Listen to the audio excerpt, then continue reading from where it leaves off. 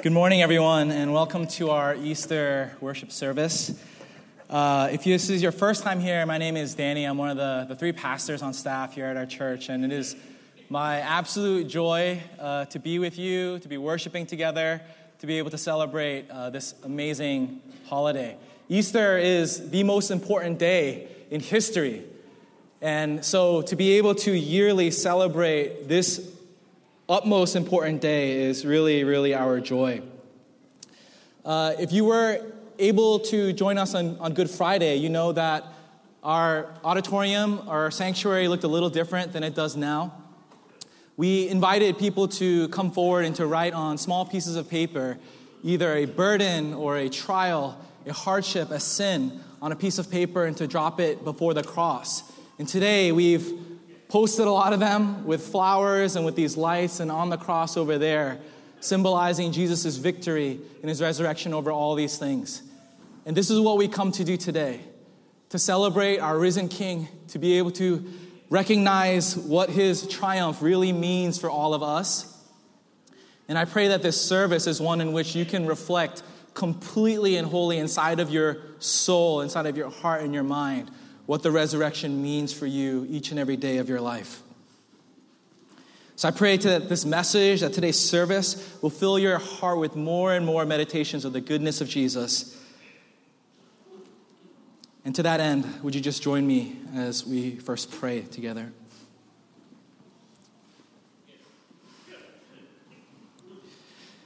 Heavenly Father, we thank you for your great kindness displayed unto us through the cross of your Son, Jesus. And we thank you for how great and amazing your love truly is, that we could never speak about it enough, sing about it enough, reflect upon it enough, hear enough stories about it. We pray for every single person in this room that your grace would never, ever cease to amaze us. So at this time now, we humble ourselves before your word of good news and ask us that you show us more of your beauty through it today. Fill our hearts as we seek more of you and as we commit ourselves to your praise. We pray in the precious name of Jesus. Amen. So for the past week and a half, I actually, unfortunately, got sick with the flu. It was just 2 Wednesdays ago. I was on the train, headed home, and I started feeling a little fuzzy after dinner, and I knew it. You know that feeling that you get like, oh, I'm going to be sick tomorrow? And it happened. And at first, it wasn't too bad, but eventually it started getting worse and worse. I canceled all my appointments. I was bedridden on my couch, and eventually I thought, you know what, I need to go to urgent care. So I went into the urgent care to just, double check that it wasn't strep throat or anything. So they did the test, and the doctor there at urgent care told me that I had the flu. That was a little surprising to me because I didn't have all the traditional symptoms of the flu, especially I didn't have a fever and I didn't have any congestion. And what the urgent care doctor explained to me was that, first he asked me if I had gotten my flu shot earlier in the winter, and I had. So he said, sometimes actually, studies are finding that the flu shot can interact with the bug so that part of the symptoms are taken away and you still experience some of them. So that was really interesting to me. So I went home to read more on vaccines and what they're able to do. Because I remembered in middle school or high school, whenever it is, in health class, we learn about vaccines, that they're a dead or a weakened version of a particular virus, and we insert it into the body in order that your body can fight it off. But I forgot the exact intricacies of what was happening. So I went back to health class on Google and Wikipedia, and I learned that immune cells, they're constantly on the lookout in your body for foreign invaders, the bugs, the viruses that don't belong. And for when something like the flu virus enters your body, the immune cells, they produce things called antibodies that tag the cells that are of the flu, which signals to your body to get rid of them, to expel them out of your body. And once all of them are rid, you become well again. You're not feeling the sickness. But that's actually not the end of the process. What is left behind, which I learned for the first time, some of you med students are thinking that I'm an idiot, but this was my first time. What's left behind are called memory cells. See, these memory cells protect your body from the germ if we're ever to enter again because they recognize the cell immediately. And memory cells are extremely effective at doing their job. So if you were to get sick without any memory cells, it generally takes people about a week. For me, it always takes 2 weeks to get better. Memory cells are so effective that if another virus were to enter your body, they would rid your body completely of those virus cells within under a day, to the point you wouldn't even recognize or feel that you got sick. It's the memory cells working inside of your body that keep you well. My prayer for this service today is that the Holy Spirit would take us through a heart transformative journey, kind of like the physical body goes through, but instead of the physical body and the immune system producing memory cells, my prayer this whole week as I've been home in preparation and thinking about all of you in this service is that the Holy Spirit would produce inside of each and every single one of us spiritual memory cells. I've been praying that as a result of this message and service, we will leave here with new spiritual memory cells within us. And then my prayer started to grow. God, not just this Easter, but every Easter. And then it grew further. Not just every Easter, but every Sunday. Not just every Sunday, but every small group Bible study, every personal reading of the scriptures, every morning devotional, every scriptural encouragement that we hear from a friend or online, or that we have posted on a post-it on our desk. May it leave behind memory cells that will buttress our spiritual health and protect us. So much so that when we experience hardship and trial in life, it will be these spiritual memory cells working inside of our souls that keep us well. So this is my goal in our time together. That Easter, the day of triumph, the triumph in Jesus' resurrection would be like a spiritual vaccine for you. And that we would leave with more as we leave this service. So we're going to go to the only place that we can find that source. And it's in God's Word. So today's text comes from the Gospel of John, chapter 20. And for this message, we're just going to be focusing on the latter half of the chapter, verses 19 to 29. But in order for us to set the stage, I'm going to be reading the entire narrative of the chapter. So if you have a Bible on you, you can pull that out to John chapter 20. We're going to start from verse 1. Otherwise, you can read along with me on the screen. From the Gospel of John, chapter 20, verse 1. Early on, the first day of the week, while it was still dark, Mary Magdalene went to the tomb and saw that the stone had been removed from the entrance. So she came running to Simon Peter and the other disciple, the one Jesus loved, and said, "They've taken the Lord out of the tomb, and we don't know where they've put him." So Peter and the other disciple started for the tomb. Both were running, but the other disciple outran Peter and reached the tomb first. He bent over, looked in at the strips of linen lying there, but did not go in. Then Simon Peter came along behind him, went straight into the tomb. He saw the strips of linen lying there, as well as the cloth that had been wrapped around Jesus' head. The cloth was still lying in its place, separate from the linen. Finally, the other disciple who had reached the tomb first also went inside, and he saw and believed. They did not understand from Scripture that Jesus had to rise from the dead. Then the disciples went back to where they were staying. Now Mary stood outside the tomb crying, and as she wept, she bent over to look into the tomb and saw two angels in white seated where Jesus' body had been, one at the head and the other at the foot. They asked her, "Woman, why are you crying?" "They have taken my Lord away," she said, "and I don't know where they have put him." At this, she turned around and saw Jesus standing there, but she did not realize that it was Jesus. He asked her, "Woman, why are you crying? Who is it you are looking for?"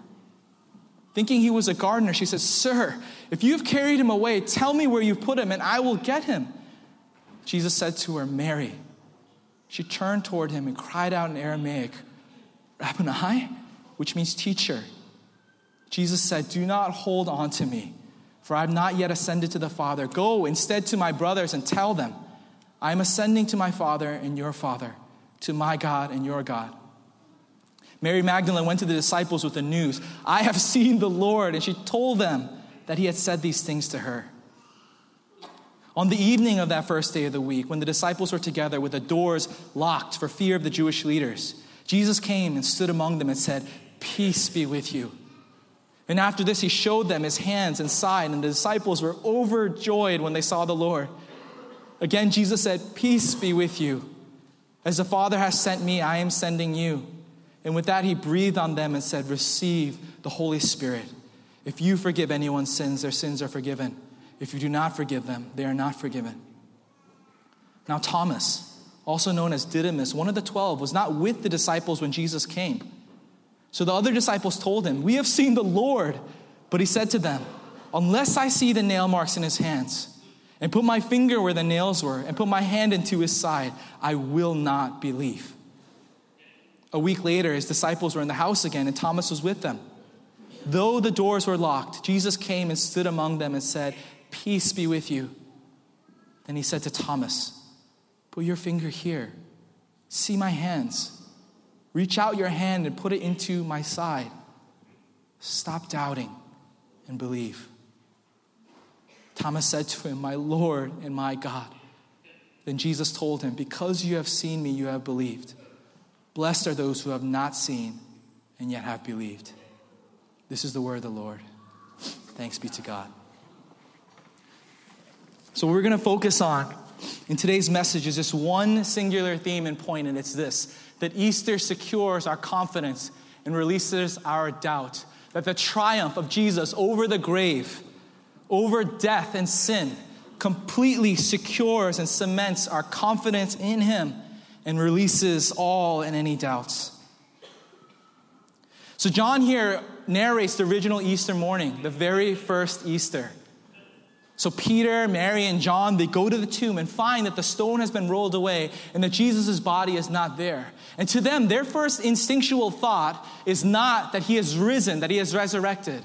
Rather, they think that someone had stolen his body. So Peter and John head back to where they were staying, as John tells us, in defeat. But Mary sticks around. And as we read, she meets Jesus face to face, and he tells her, "Mary, go tell my brothers what you have seen." And she does. And this is where we enter in and look more carefully at the details. Verse 19, on the evening of that first day of the week, when the disciples were together with the doors locked for the fear of the Jewish leaders. So this is evening of the first Easter. A number of hours have passed by, and at this point, there's 10 disciples. We know that Judas is no longer there, and for some reason, we don't know, and we will never know, it's not explained, Thomas isn't there, so there's 10 disciples, and they're behind locked doors in fear of the Jewish leaders. They're still hiding, defeated, afraid. But let's not forget, Mary already told them what had happened. She already explained to them, no, there's nothing to fear. He has risen, but it's clear from their actions and their fear that they don't believe her. They lack faith, and in their hiding, they show us that they misunderstood who Jesus really was. They doubted Mary's testimony. They did not believe in the fulfillment of this glorious triumph. And even in the peak of their doubt, Jesus displays his grace unto them again. Jesus came and stood among them and said, "Peace be with you." And after this, he showed them his hands and side. And the disciples were overjoyed when they saw the Lord. I know this doesn't seem like that dense of a verse to study, but there is so much going on here. Firstly, Jesus goes to them. We like to talk a lot about in our Christian life how Jesus meets you right where you are in your journey of faith. And in this sense, it's very literal. They're in hiding. They're behind locked doors. And he goes directly to them. Another display of his grace. Secondly, Jesus performs a miracle. It says the doors were locked, but he appears. So he performs another miracle by supernaturally crossing that barrier to give them more evidences of his power, more reasons to believe. And thirdly, in this just a few words, just as our God has done from the beginning of time, and just as he will do till its end, he fulfills another promise.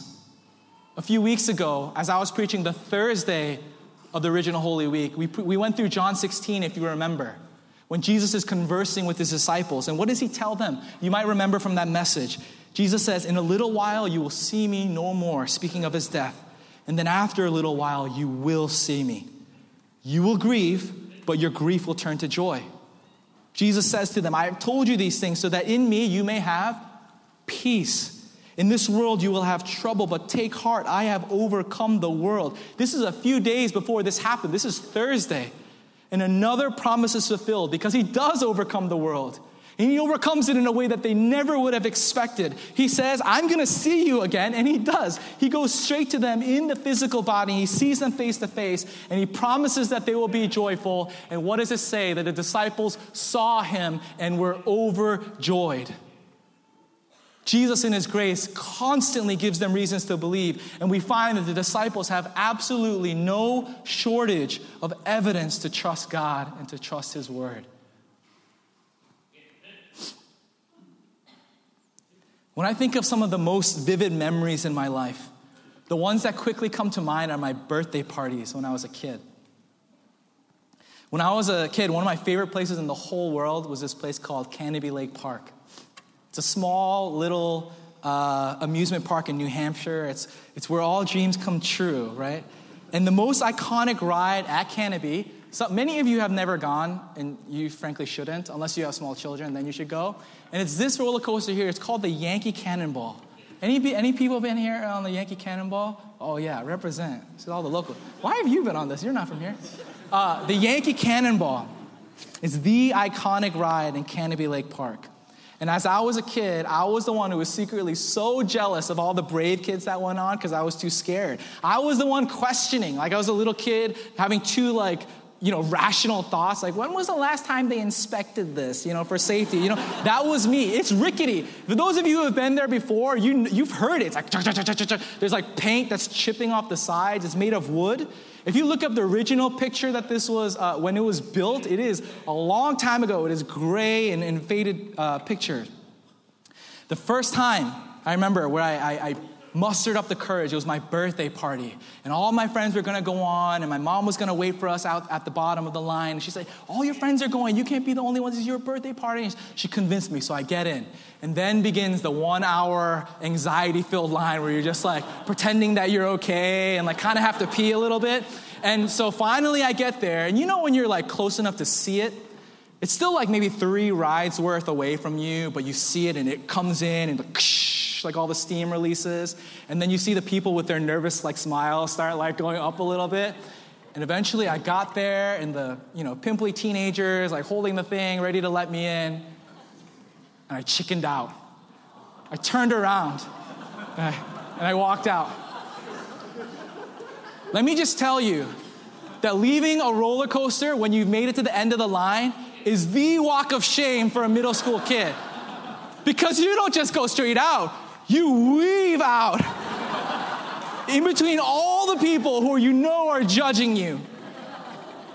And you know that it's guaranteed that you're going to pass at least 5 kids who are smaller than you that are like wimp, like looking at you as you pass by. That was me. Fast forward 1 full year later, I'm grown now. I'm a mature adult. And I made it on. I got to the end of the line. I was still nervous, but I got on. I enjoyed it. I was come off, and I was just bright smile, and I was hooked. Then began my love and obsession for roller coasters. I was the first in line. I was the one encouraging the other scared kids to get on.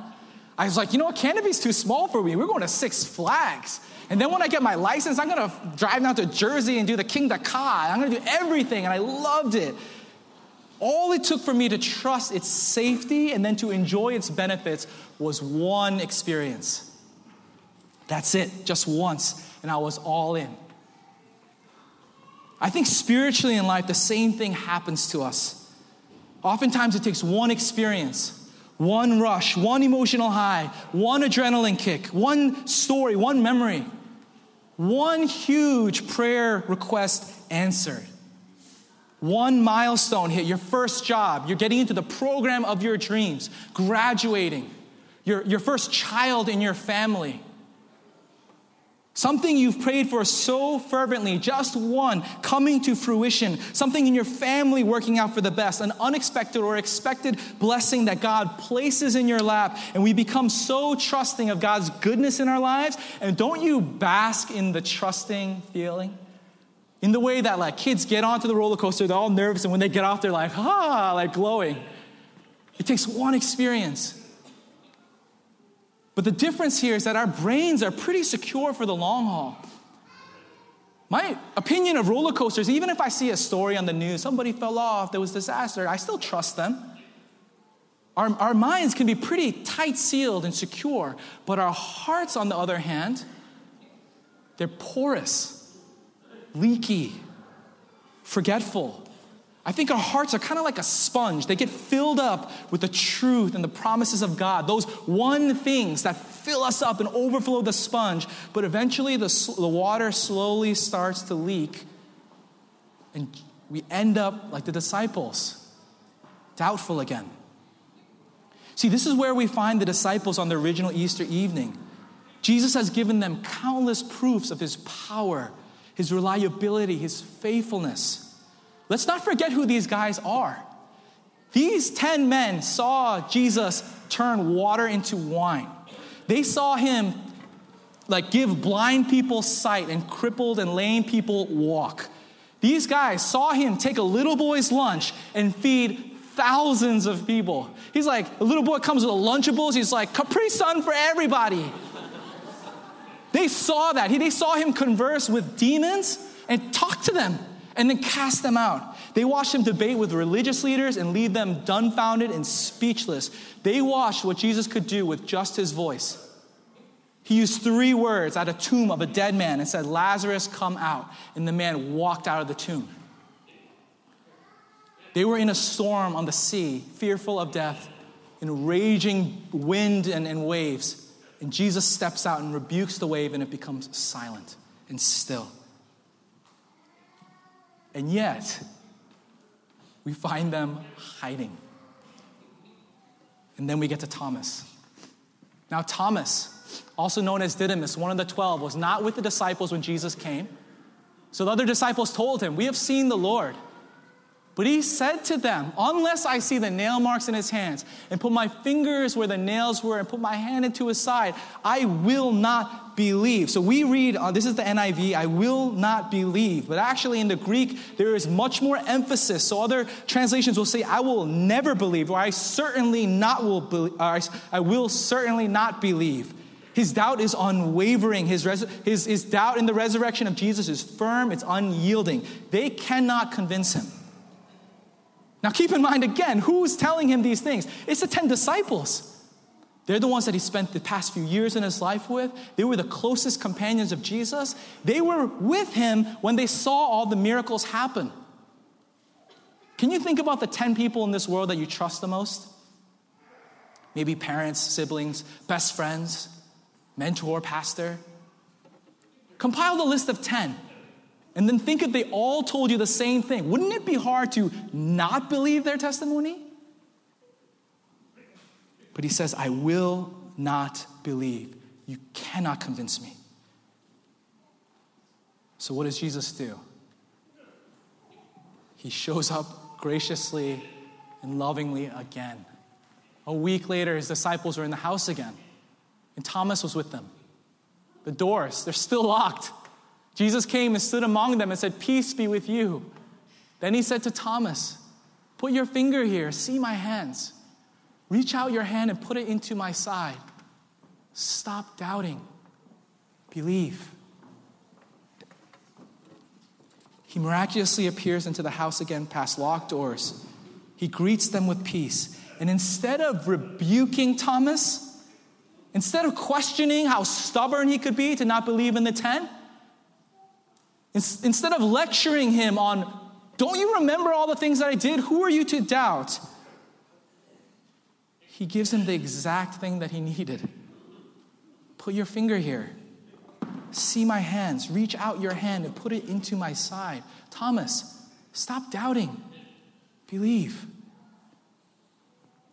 See, Thomas, he's a very famous biblical figure, and he gets a lot of flack as the doubter. His nickname is Didymus the twin, but actually we ignore that. We're like, his nickname is the doubter, doubting Thomas. But he has such a helpful testimony because we can relate to him, can't we? Thomas's doubt is relatable to us. And maybe for those of you in this room, maybe some of you have completely relate to his doubt in that you don't believe in the resurrection of Jesus. But I think the majority of you who are Bible-believing Christians and followers of and disciples of Christ, baptized believers, you don't struggle necessarily to believe in the resurrection, but maybe you struggle and doubt to believe that Easter matters in your daily life. Or especially in the big things. What doubt are you wrestling with today? Where do you doubt that Jesus' love and his plans for you are perfect? What areas in your life do you doubt that the resurrection has any power or significance? In this demographic, many of us doubt God's good plans for your future. This demographic here in Boston and the young working professionals and students, higher ed folks, we're always in transition. And so it's easy to doubt whether we're going to be okay on the other side of change. What's going to happen to me if I don't get the proper grades that I need in my time at college? What's going to happen when I graduate college? Will I get the right job, be in the right city? Will I even get into the right program? What happens if I don't get into the grad school and program that I've been planning for 10 years? Will I have any direction in my life? Will I be a failure? Many of us struggle doubting with God's perfect love for us when it comes to relationships. When is God going to provide me the right friends and community or the right church? Will God provide a spouse for me? Many of us wrestle and doubt with our singlehood. Doubt has crept in, and you feel that a loving spouse is something that God may never provide for you. We doubt God's sovereign and perfect will over raising our families. Will God provide us with children? If we have children, will they grow up healthy and have everything they need to have the best opportunities in life? Do we live in the right neighborhood for schools? Will they grow up to love Jesus? Will we parent them the right way? Will they be safe from the pressures and hardships of life? Our kids going to end up okay? We doubt when it comes to health and sickness. Maybe you wrestle with a loved one who is sick or one who has passed away. You wonder if the hardship will ever pass away with it. Will they ever be well? Will these scars ever fully heal? Will our illnesses, maybe they're our own, or that of our loved ones, ever get better? Do we doubt the salvific power of the gospel? What about loved ones coming to faith? Will the people I love so deeply who don't know Jesus ever meet him? What's going to happen when they pass away? We doubt God's redemptive power in our brokenness, carrying the heavy burdens of our sins and failures that make us shameful, things that we wrote on these pieces of paper. My sins or my failures going to hold me down and drag me down forever. We doubt God's justice. Is he ever going to make things right? Every time I turn on the TV or look at social media, there's always another thing that's unjust. Many of us doubt the way God sees us.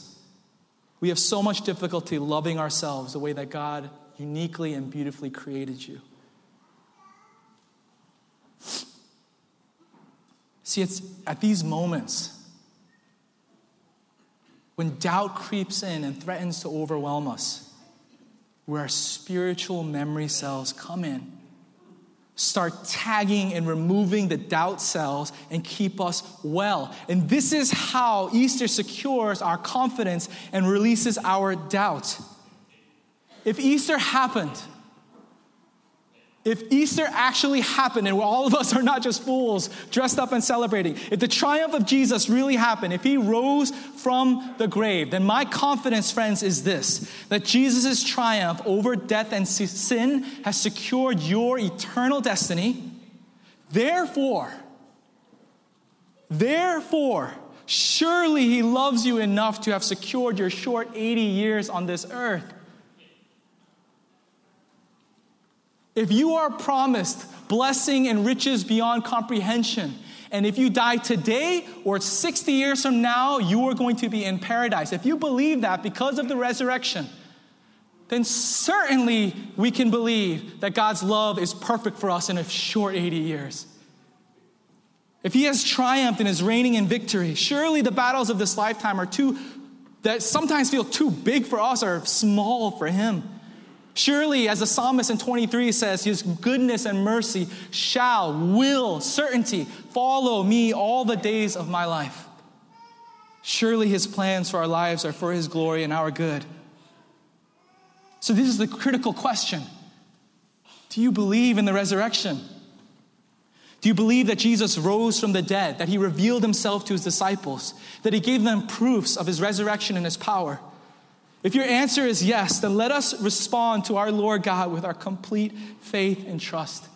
Every Easter, every Sunday, every work of God in your life, another reason to have no doubt, but rather live in confidence in what the work of Jesus means for your everyday life.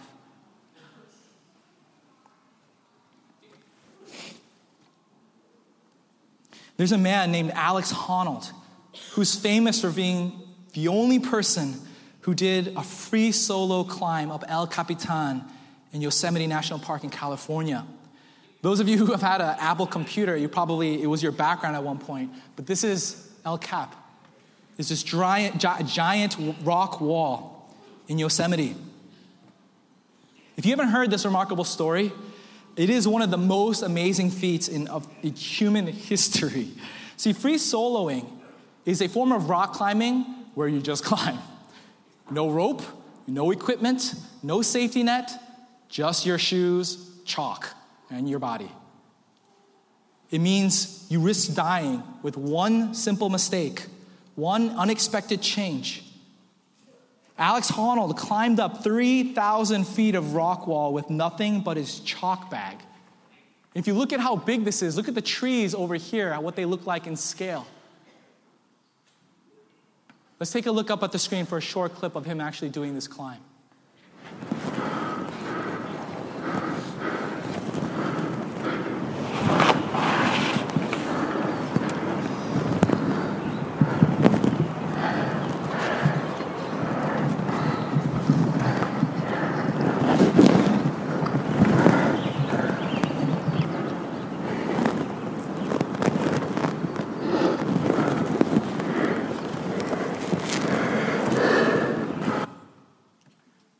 Where his foot is right now, that looks like a smooth wall to me, right? I don't know about you. From the bottom all the way to the top, it took Alex just under 4 hours. He spent years of his life. He says it was a 7-year or lifetime dream, 7-year journey, and 1 full year of rehearsing, visualizing, memorizing the thousands of hand and foot movements he would need to make perfectly in order to not be dead. So this required tons of hard work and preparation, obviously. In a speech that Alex gave at a TED Talks event, he talks about the biggest part of his preparation, and you should check it out, it's worth watching, is overcoming doubt. He shares how some of his foot movements and some of the places he had to hold his body up with his hands were extremely dangerous and difficult, and he just could not doubt that they would hold him. He had to trust it. And some of the places, he called them handholds. Let me show you what he's talking about. That is not a handhold. That is a smooth rock. This looks flat to me. This one, he said, was the size of a number 2 pencil. So when speaking of his preparation, Alex says, quote this, "What if it's too scary? What if I got too tired? I had to consider everything so that there was no room for doubt to creep in. I visualize and rehearse to remove all doubt." He ended up being so prepared that according to Alex, that morning when he got early to Yosemite, stood at the base of El Cap and looked up, that he said he felt confident. And he said that as he started climbing, he felt better than he did when he was on the ground. Quote, "I knew exactly what to do. I had no doubts." In hearing his story, I am absolutely amazed at what humans have the ability to do and accomplish with the removal of doubt. This guy was the slightest slip away from falling to his death. There are certain things he could not control. What if one of his muscles spasmed? He mentions how along the cracks there's different birds and snakes and rats. What if one came out and shocked him? What if the wind blew harder than expected? Just everything, but he's so comfortable. He had no doubts. And all of this trust and this confidence that he had was in his own hands. It was purely based on his training and his practicing. As I reflect on this Easter Sunday, the day that our Lord Jesus resurrected from the grave and changed history forever, it makes me think that if a rock climber can conquer and scale a 3,000-foot wall and do so without safety equipment because his preparation pushes out doubt, it makes me marvel and overflow with excitement at what a son or daughter of God who places their complete faith in the power of the resurrection of Jesus could overcome. What trial in your life could you not overcome if your training is actually rooted in not you, but in that, and in this day? Not because you practiced hard enough or because you read your Bible enough or because you are holy enough. It is completely outside of your hands or your performance. What doubt in life could stumble those who experience the blessings of the triumphant power of Jesus on Easter? What life trial or difficulty could shake those who trust our Savior so much? This guy's safety net, his safety net was a human, fallible, weak brain. Our safety net is the fact that the creator of the universe knows you personally, intimately, and cares for you deeply. Yet Jesus really did resurrect from the dead. If you believe that with everything in you, let that be the truth that pushes out doubt and gives you confidence in what God has ordained for you in this lifetime and for your eternity. See, where the disciples and Thomas struggled is they were focused on the now, what was before their eyes. The Messiah died.